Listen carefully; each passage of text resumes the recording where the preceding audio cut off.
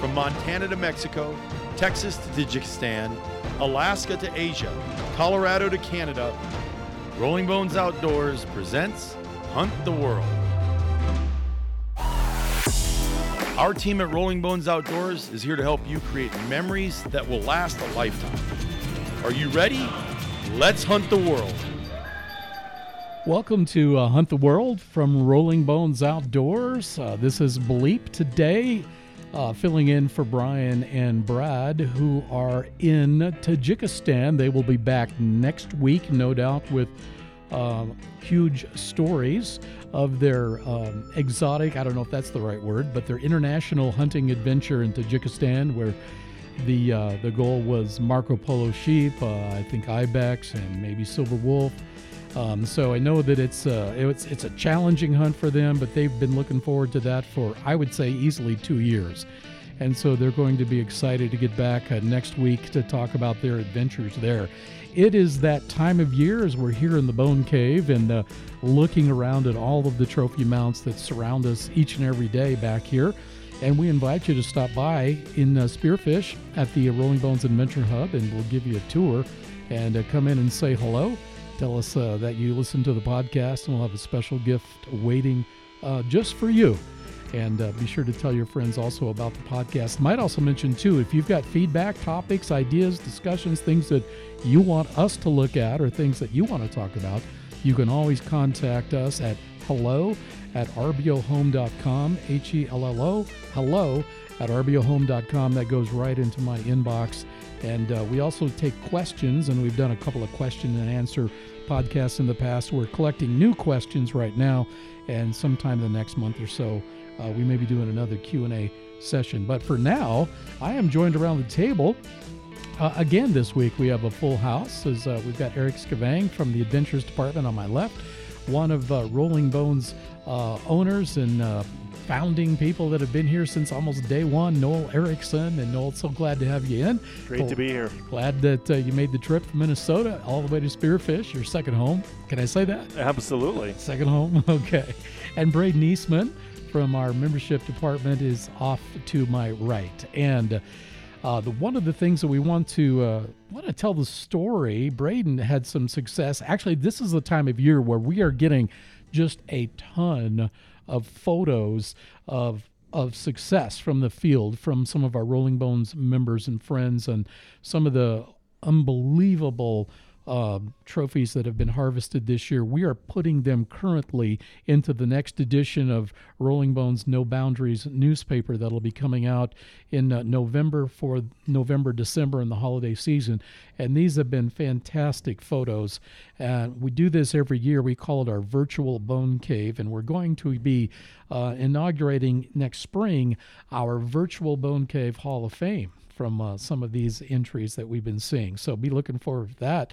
But one of the people that's going to be in those pages is sitting to my right, Braydin Eastman. And Braydin, you had some marvelous success in New Mexico just recently on an elk hunt, and we want to get to that in a second. But first, for people who don't know much about Braydin, if you've called in and talked to membership, if you're a brand new member, he's the first guy you meet. But tell us a little bit about yourself. Yeah, like Bleep said, my name is Braydin Eastman. I grew up here in the Black Hills area. I've lived here my whole life, and hunting was always a huge part of my life. I grew up, my dad was the game warden of Butte County, so I always kept all my friends in check. No, I just knew who the game warden was. You were a popular guy. I just knew who the game warden was at all times. So, but you knew him. But yeah, so hunting's always been a huge part of my life, and so when I got the opportunity to come work here for Rolling Bones, I couldn't pass up the opportunity. And what's it been like for you being part of the team that welcomes the new people into the community? Yeah, it's awesome. Meeting all these new people that have the same passion as me, and putting them on adventures that otherwise they wouldn't have gone on. It's a great feeling. Sure. Yeah. Well, you just recently got back from an adventure in New Mexico. Why don't you just kind of tell us a little bit about that? How did that come about? And New Mexico, I'd say New Mexico? Yeah. Well, it was actually that's actually what Eric said, New Mexico. What? Yeah. What? Yeah. Well, it was actually an opportunity on the Zuni Reservation down in New Mexico. It's on the Arizona border.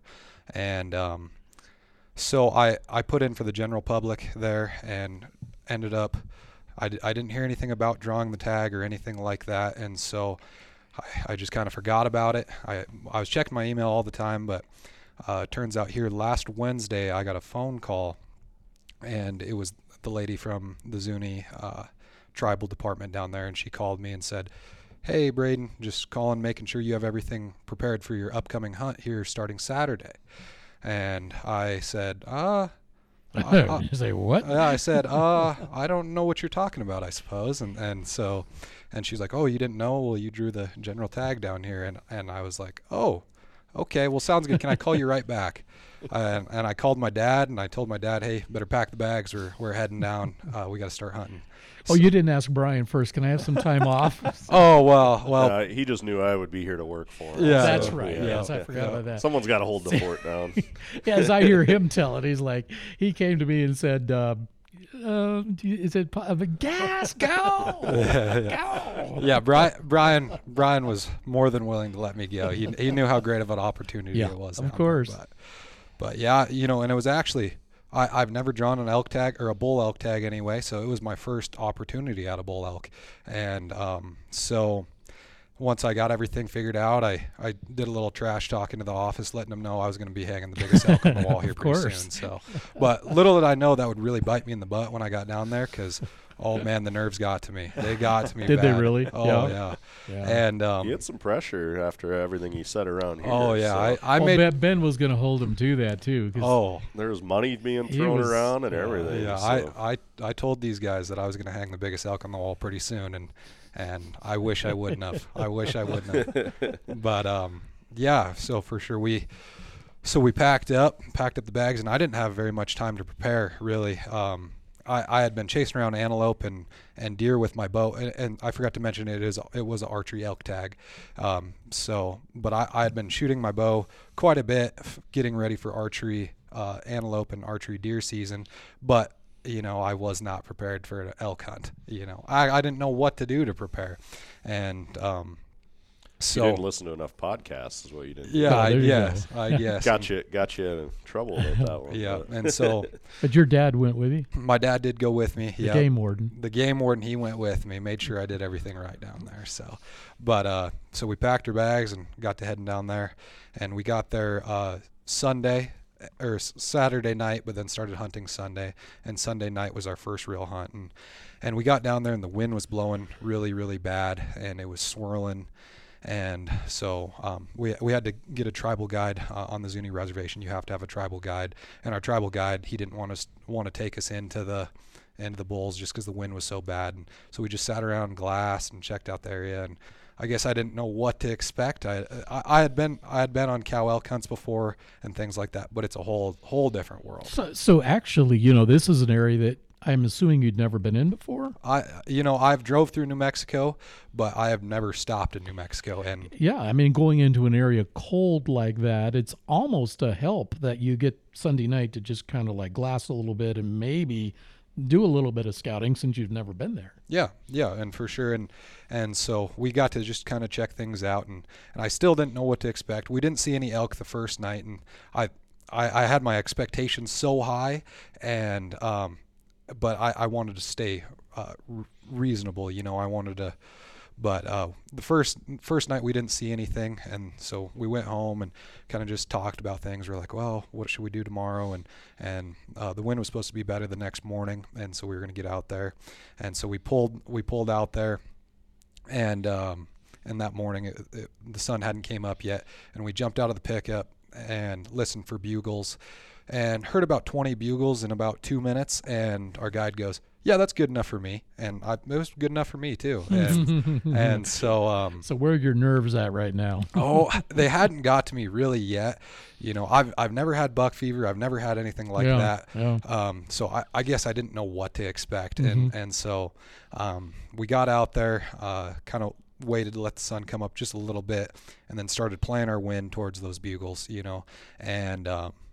and we get up there, and the sun is just barely up, and I get eyes on my first elk, and he's probably a 360-inch bull elk. What? Yeah, he's probably a 360-inch bull elk, and get eyes on him. But our we weren't expecting to see a bull that soon, so we weren't playing our wind as good. And he caught our wind and ran out in front of us about 130 yards, and I just got eyes on him. And then that's when I was like, oh, this is real deal here. Game on. Yeah, this is real deal here. And so we started to play those bugles a little more, and we just split in between all those bugles and started throwing out some cow calls to try to suck those bulls in towards us. And that's when we really got in the action. But our wind that first morning was still kind of swirling down in this bottom, and it just wasn't wanting to bring those bulls all the way into us. But when I was in the middle of all those screams, my leg was shaking. Mm-hmm. And in my head, all I could picture was me telling these guys that I'm a sniper with the bow and I don't miss and all this, and it was getting to me. It was getting to me. And yeah, but now you're in the thick of it, and that's an experience if you've never been around all of that bugling. I mean, it's an amazing thing. oh yeah, it was phenomenal.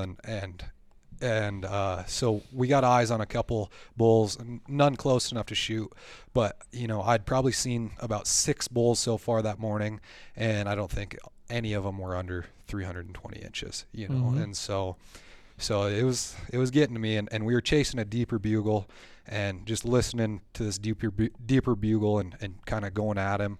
And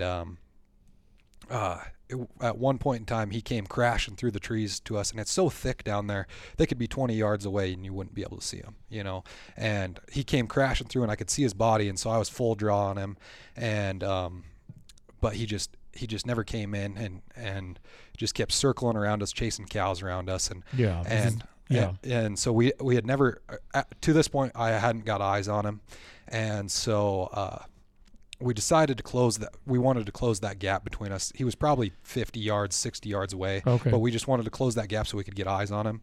And so I got down on my hands and my knees to take my boots off to start creeping around, and that's the first time I got eyes on him. I could see under the trees there, and I got eyes on him for the first time, and I just remember I looked up at my guide and I said, he's effing huge, is what I said. And, he was probably a 390-inch bull. Wow. And looking back at it now, I'm really glad he didn't come in, because I was standing there at full draw a couple times on him, but he never gave me a shot. But my leg was shaking so bad, I think I was about to fall over. So it was a good thing that he didn't come in. But did you have a clear shot? No, I never had a clear shot at him. Like I said, after I got eyes on him, we saw him a couple more times. Mm-hmm. Saw him at 50, but it's just so tight in there. And he was running, chasing bulls. Was he chasing the cows, running everything off? Yeah, and so never got clear eyes on him. And then so after that first morning, he went and bedded down,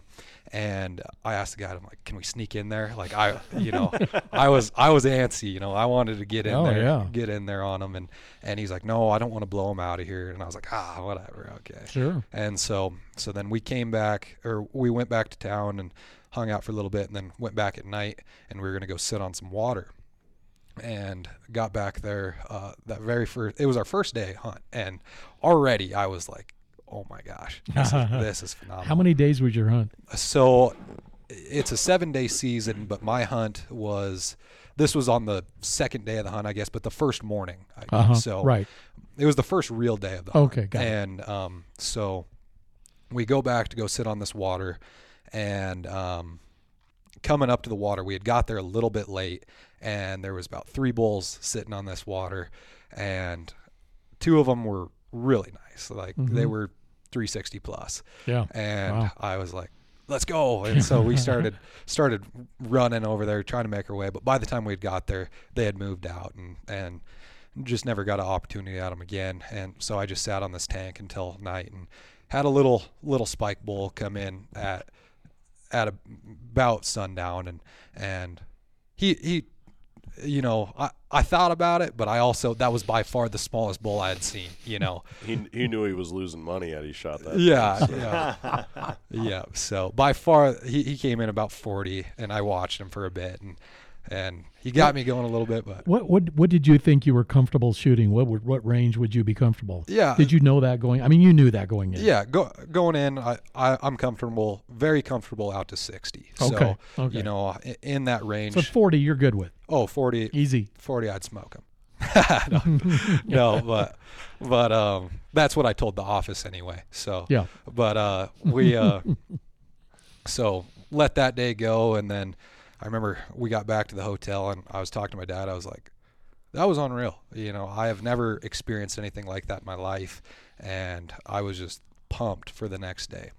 And at this point, you just basically can't sleep at night, right? Yeah, like I couldn't. I couldn't up sleep. In the morning yeah, I couldn't sleep. And another thing I forgot to mention too. So that very first morning we came in, and there was 2 gates that were touching on a corner there, and we went through the one gate, and I had to jump out and pop open this gate.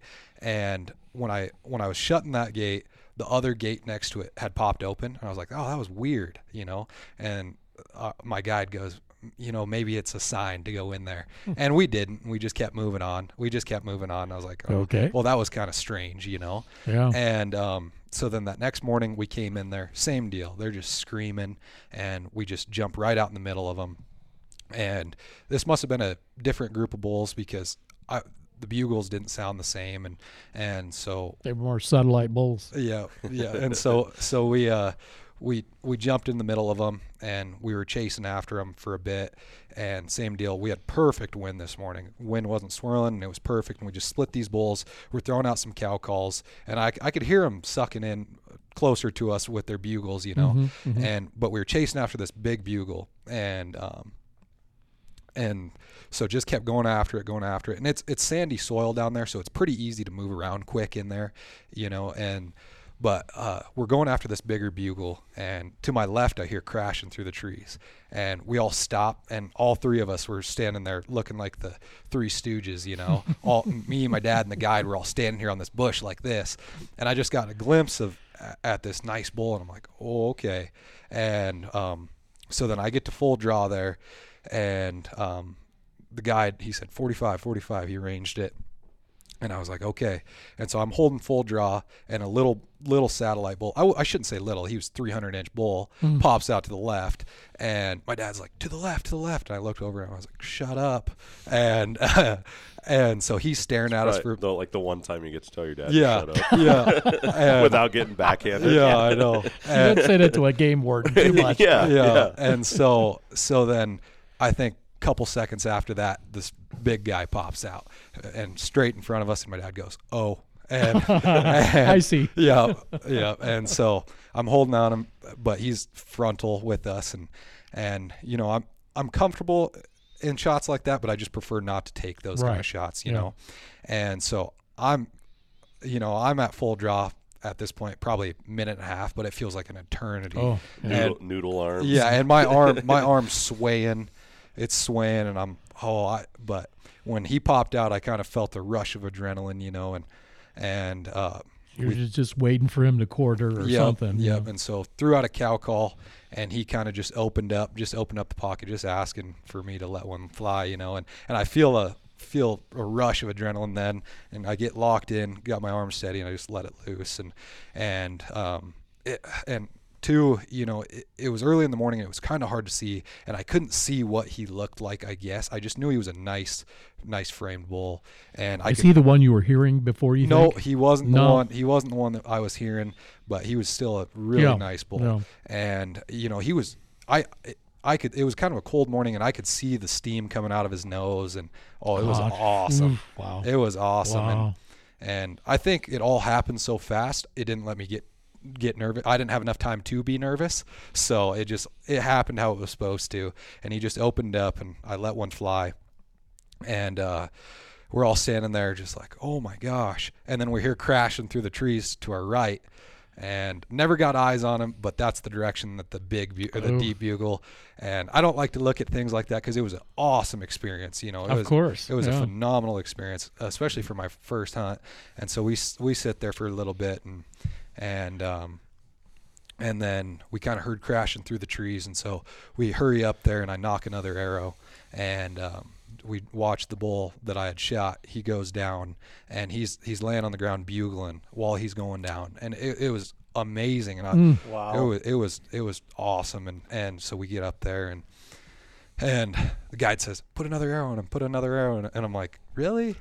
But I guess. And so I put another arrow in his spine, and it wasn't necessary. We got up there and looked back at the blood trail, and my dad said even a white guy could follow this trail. So, Man, far I'm did- offended now. yeah, Bill's gonna get some heat when he comes in here again. yeah, but How far did you have to track him? yeah, he ran about 70 yards before he went Wow. down, Okay. and so yeah, we got up there, and I remember I couldn't even catch my breath, and it wasn't because I was exhausted. Well, it might have been because I was at full draw for a while, but it was just all those nerves running through me. Oh, there was no I already told my dad, I'm like, I'm worried that I won't have an experience again that's as amazing as that. And he told me, he's like, I've been on so many elk hunts in my life, and every time I feel that, Yeah. So Did the animal get bigger the closer you got, or did it get smaller? like I said, he was kind of hard to see, but Yeah. when I got closer to him, he was just as big as I had Yeah. thought. So, Wow, and man. that's a good feeling too. It He didn't is. have any ground shrinkage for me, But but it's funny. I've heard this story like, half a dozen times. Right? Okay. But the one thing that all of us in the office are on the same page on is we still don't believe it because we haven't seen any proof yet, other than the photo. yeah, So we have been giving him a hard time about that. We haven't gotten any Man. backstrap meat. All right, like he hasn't grilled us up some steaks yet. Yeah, We maybe. we figured he'd bring the antlers in because he was so excited. Not even bringing. well, those in, yeah. so. The thing is too, So, yeah. when we were down there, I think it was about 6:55 when I let the arrow fly, and then we got him quartered out and That was packed. AM or PM? In the morning. AM. Yeah, AM, morning. That's what I thought. 6:55 AM, and we got him quartered out and everything by about 9:30. Oh. Yeah, yeah. so it was a Working. quick deal, and then we got him loaded up, but we didn't get out of Zuni until about 3:30 in the afternoon, and they're very, very friendly, very, very friendly, and awesome people down there. But when you're trying to get on the road, they're a little too friendly. It's hard to get away. Yeah, but yeah. So we got on the road and then drove all the way back home. And I think it was about a 15-hour drive. And so when I got home, I really wasn't too interested to stop in and show off. I kind of wanted to go. Excuses. I guys, kind of wanted to excuses. go home and go to bed, but Wow. but Wow. yeah. And so That's what's kind of what's amazing about that story is that if you're archery elk hunting, and Brad likes to quote this statistic, is like you pass on 10 before you even get one. yeah. I mean, it's rare to get a nice bull with a bow. Mm-hmm. It does not Or happen. to just even have an opportunity because Exactly. so much can go wrong. Yeah. I mean, I called for an uncle last year in the Black Hills, and opportunity after opportunity. So I thought as the caller, but then you don't take into consideration, where he's standing in reference to the bull, which way you're bringing the bull in, the different things that can get in the way. It's crazy. And to see some of the photos that Braydin shared, the area, I mean, all those trees are, Yeah. 5 to 8 feet tall. It's like about as terrible as it can be for a guy that's trying to archery hunt, Oh, So man. Yeah. things just have to work out about perfect. Sure do. And to bring the story back around, I had mentioned the fence popping open. Yeah, so we had to go through that gate to go pick up my elk that I had gotten down, and Nice. and that's why. And I even said something to the guide when we were driving back in there. I said, "This is the gate that popped open yesterday morning," and he was like, "I told you, it was a sign." But yeah, and it, it's all a blur now. But so I had gotten the phone call on Wednesday.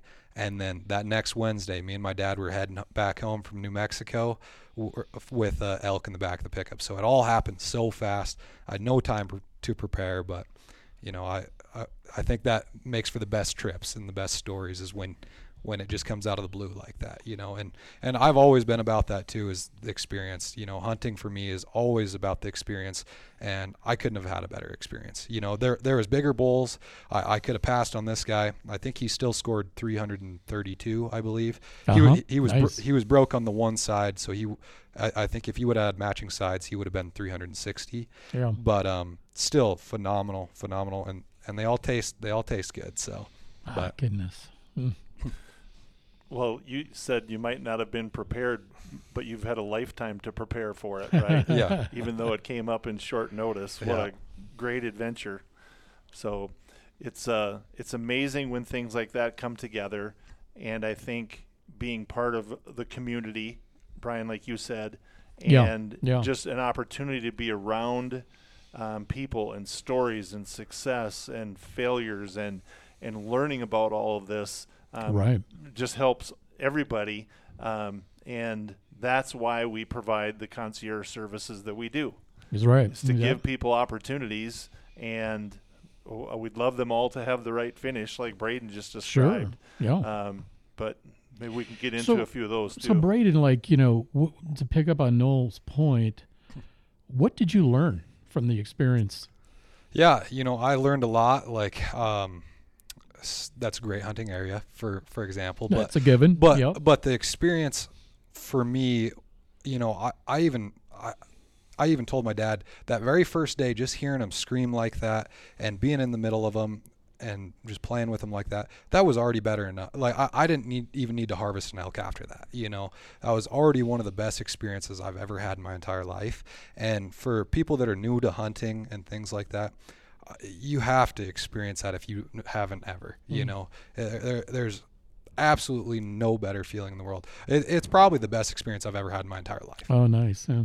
Yeah. Wow. Now, Here of I course. thought it was working with me. No, that's second, Here, right? yes, that must fall into second now. Well, that if this you came would up. have just come home with nothing, though, then it would have lasted about 2 days, and then you would have been back talking to Eric. Hey, what happened, Yeah, man? and then that was still his best experience. Yeah. That was still. It would have been pretty brutal in here if I would have came home empty-handed. And He would have not lived it down and would have Yeah. lost some cash in the deal.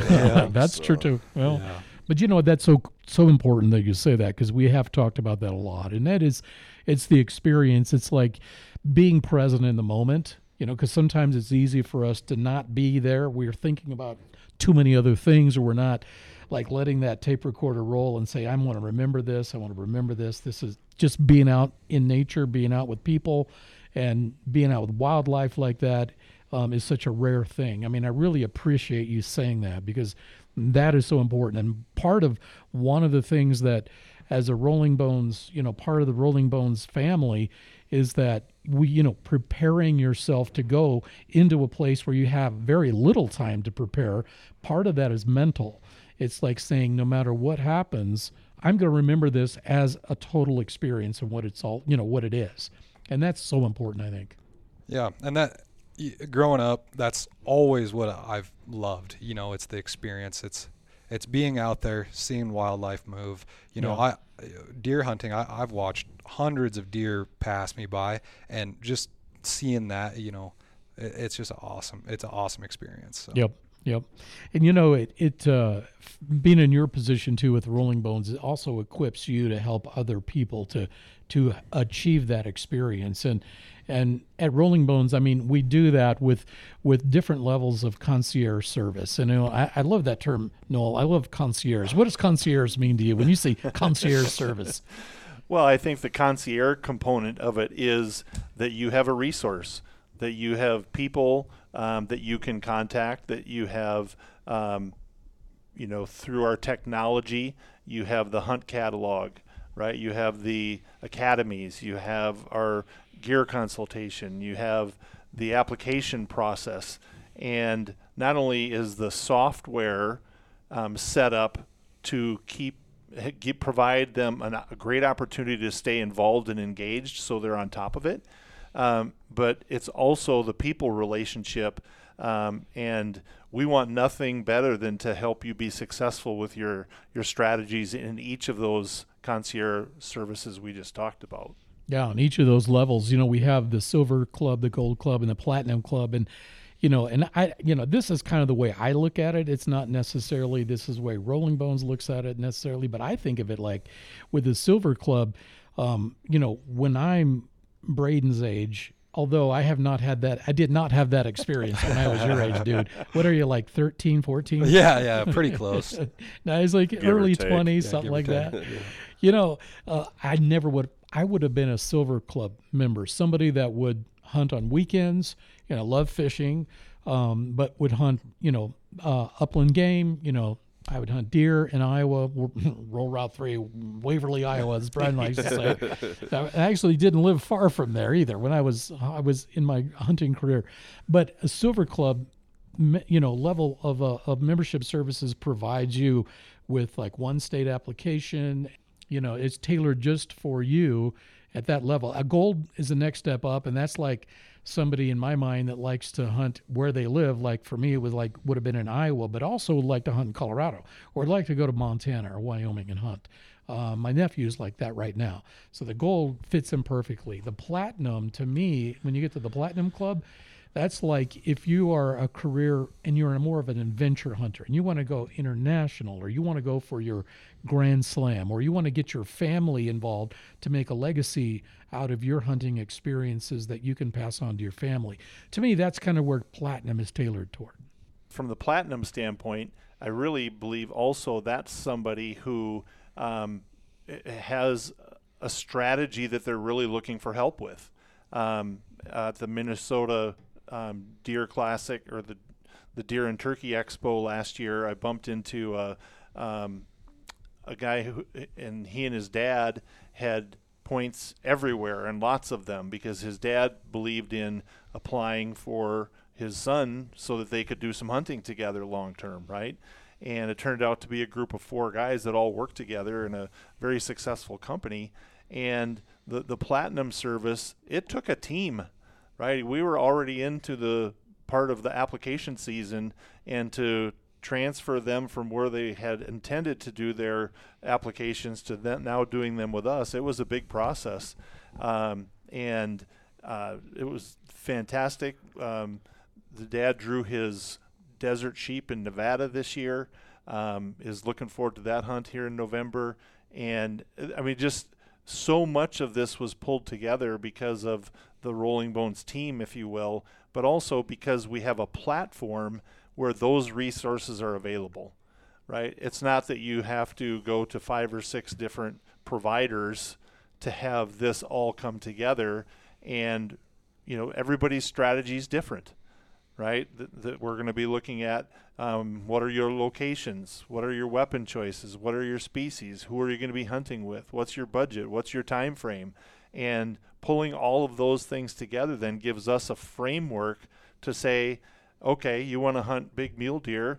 There's 4 or 5 states that you want to do that in. Right now, you haven't applied in any of them. And so let's develop that strategy and see how we can allow that strategy to mature, and then you start drawing those tags that you're looking for.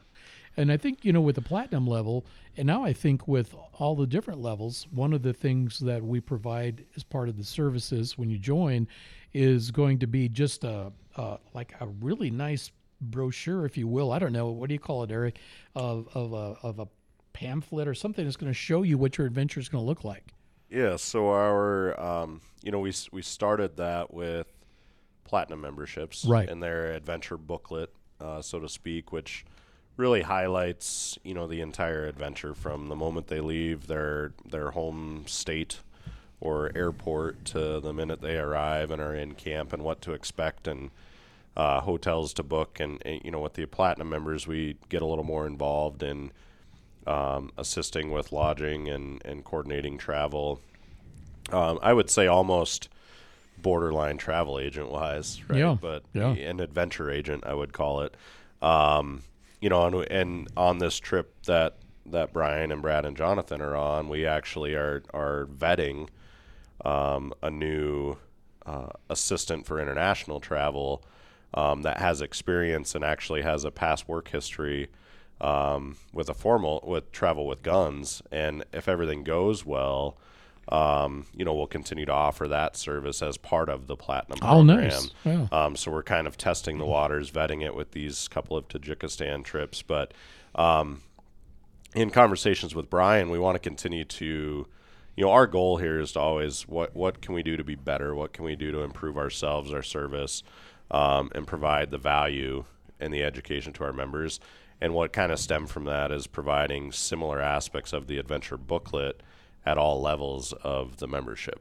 So for gold, that may come in a 2 to 3 page document, more of a highlighted version, maybe not as keepsake, friendly as the Platinum membership booklet, which is something a guy could set on his, coffee table for the family to look at and kind of build that excitement. But really a recap and highlight of what to expect throughout the trip, contact info, gear lists, everything in one spot, mailed to them with a little bit, a welcome note, an appreciation note as well, and everything they need. And then even taking that one step further into our silver and not leaving anybody out, and doing an even more summarized version for them, so that way all levels of membership are getting some aspect of a concierge service and involvement from us, and helping them prepare for their adventure. And on top of that, we're enhancing and working on our gear consultations, and working on what some of our advisors are doing them, with their adventure hubs, as we continue to open those throughout the country. Members of our home office team are going to start, facilitating and helping and making sure that those are getting done. And then on top of that, just constant communication from the time somebody books an adventure to the day they leave or the day before they leave for that adventure, to ensure along the way, as I mentioned on the podcast prior, is that we have our members, our hunters, as prepared as they can possibly be to go into camp, just as much as we want our outfitters to be prepared for them to arrive in camp, and ensuring that we're helping facilitate and enhance their experience the best we can. Yep. So that's really where the mindset comes behind, providing those details and getting those details to all membership levels, in some way, shape, or form. And I know that it'll continue to enhance as we continue to push that content out. But I'm excited to start, building and getting those out to members, getting feedback from members. Because I don't know about all of us in this room, but my highs from working here come from talking to members about their hunt and living vicariously through them, because I may not be the guy that gets to go to Alaska or Tajikistan or Canada to hunt whatever, but I want to see your photos, hear about your hunt, get excited with you, be excited for you, and help make sure you have a great time. But also know that I'm here should things not go 100% as planned, because life is life, humans are humans, animals are animals. Like, it's still hunting. Yeah. Right? So we can't make sure everything happens to a T, but the things such as the experience are something we can certainly facilitate. I think it's a cool thing about this time of the year, in the office, and somebody will say, "Whoa," because you get a text from somebody that, "Look at that ram," and then they're out in the hallway saying, "Look at this." It's kind of fun to see that. Braydin, do you see that a lot too? Yeah, I love seeing harvest photos from some of our members that are just excited with what they harvested, and it just makes me feel good every day whenever I get to see that everybody else gets to have adventures that were just as fun as mine. Now, when it comes to the different levels of our silver, gold, and platinum, how do you see them accommodating a specific type of hunter? Braydin, how do you see that?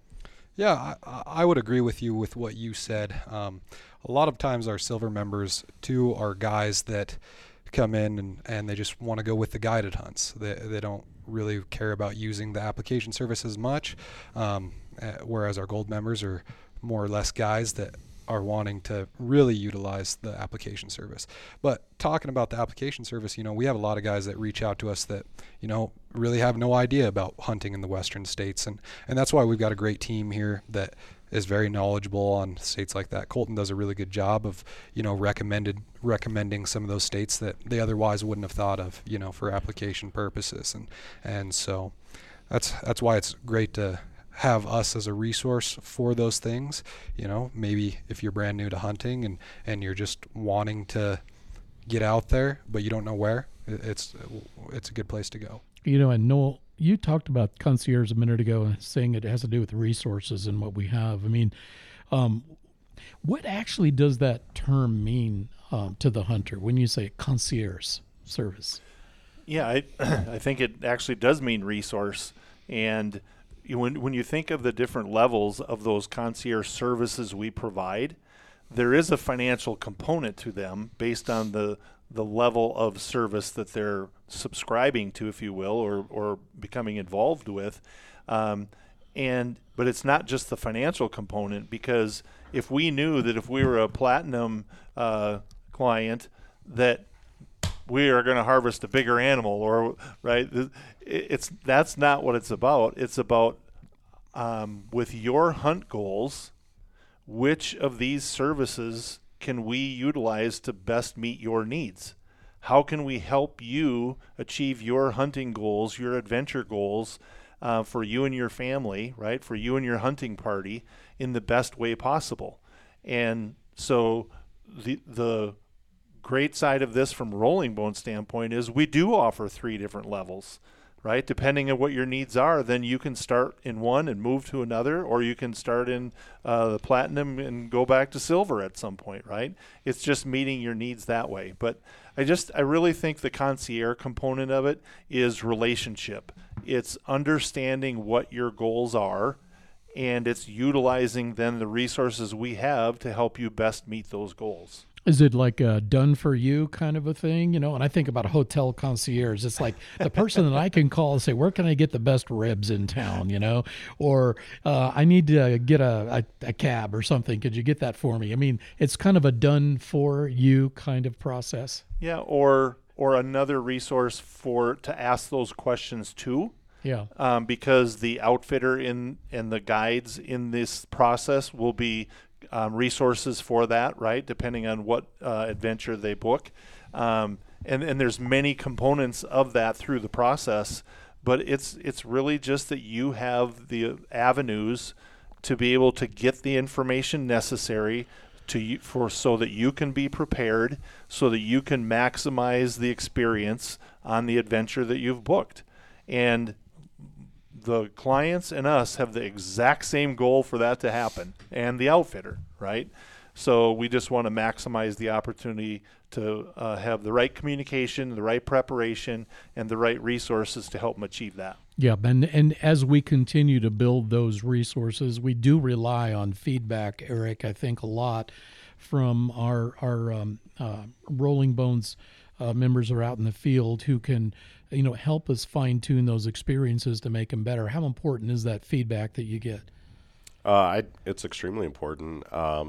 Actually, before we started recording today, I was working on an exit interview with a client that just got out of elk camp, and a lot of the questions are, will relate to, compared to what you see in the listing, what things need to be changed, updated. What if you could change it? What would you change? Yeah. And a lot of that, I mean, those are our boots on the ground, right? And right.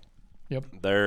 We're wanting to make sure that we're, if anything, improving the experience for the next person, or ensuring that the experience is what should be expected, and that we're displaying or portraying that experience as listed for them to go, because we understand our members spend a lot of money to go on these adventures, and the controllables that we can control, we want to make sure we're controlling them. So that feedback is valuable. We attempt to do our exit interviews, within a reasonable time. I like to give guys the opportunity to return home, get back into the workflow, family life, whatever they've got going on outside of hunting. And then call them within, 2 to 3 weeks, and while things are still fresh, but they've had time to digest and reflect on their experience, and then reach out and ask questions, and really just make sure that, we're portraying the adventure as to what it actually was. Well, what it is, I think that's important. Yep. Well, I think just the fact that we do that interview process, Eric, that you're talking about, to get a report card from them, to Yeah, also I like that. communicate with the outfitter to see how was our client for you, because this is everybody's involved in creating the right experience, and it's just another tool that we utilize to keep getting better.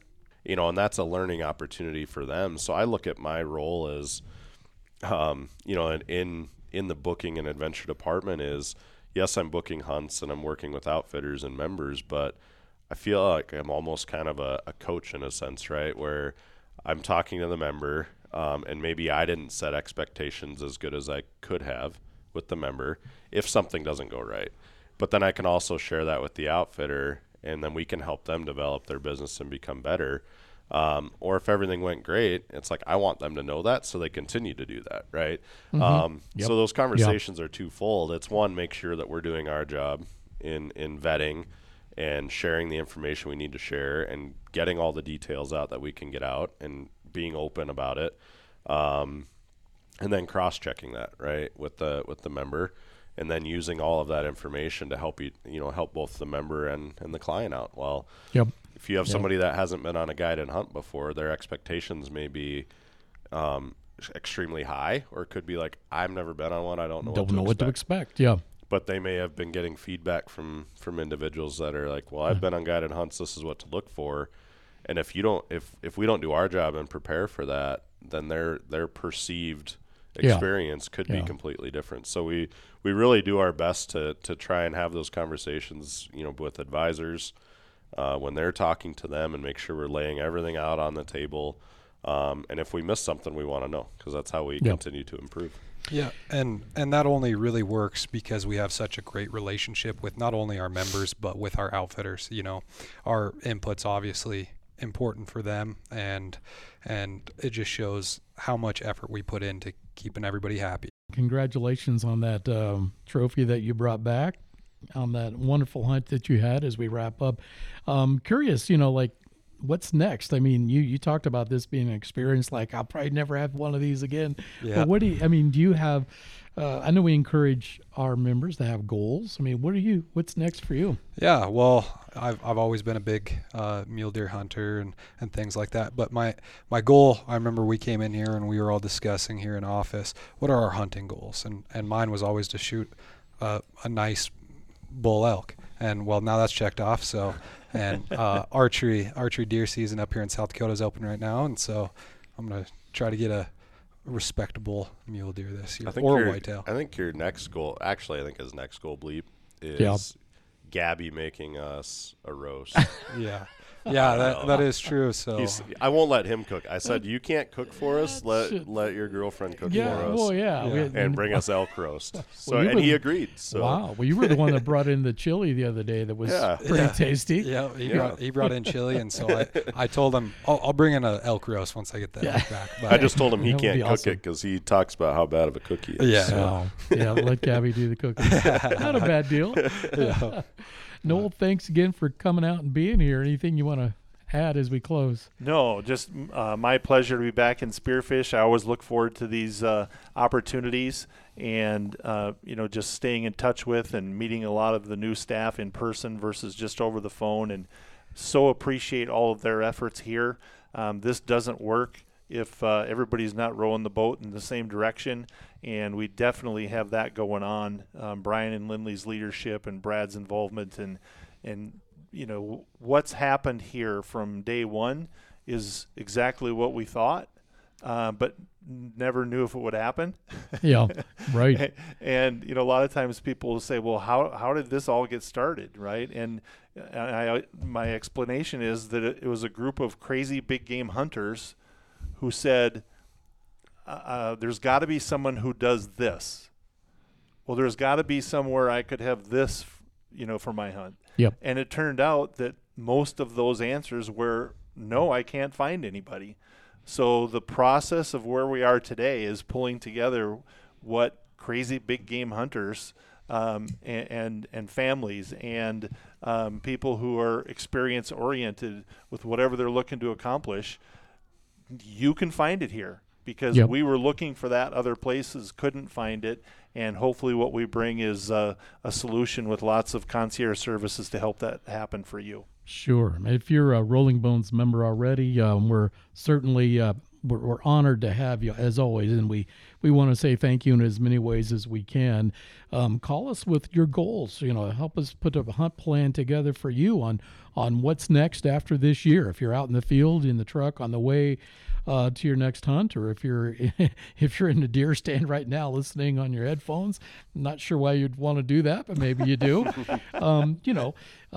Just let us know what your next step is, your next goal. Give us a call, 605-644-8000, and we would be glad to help. If you're not a member, we invite you to go to our website at rollingbones.com and check out our membership page that talks about our silver, gold, and platinum clubs and what they offer and how they may be able to help you. And again, you can give us a call at any time, 605-644-8000. Or if you have questions, our inbox is always open at info@rbohome.com, info@rbohome.com. Hey, if you're out also and you've harvested something amazing, be sure to send it to me. You can send it to hello@rbohome.com. I'll take it and we can put it into the next broadsheet. And congratulations in advance. I know a lot of you guys are out there busy right now, and we're I can't tell you how funny it is just to be sitting here at the office and all of a sudden somebody breaks out when somebody sends us a picture. But it's so cool. These guys absolutely love it when they see your dreams come true, when they see your harvest come true. We share in that, and we're so happy for you. And we're just glad to be able to create these experiences like Braydin talked about earlier today.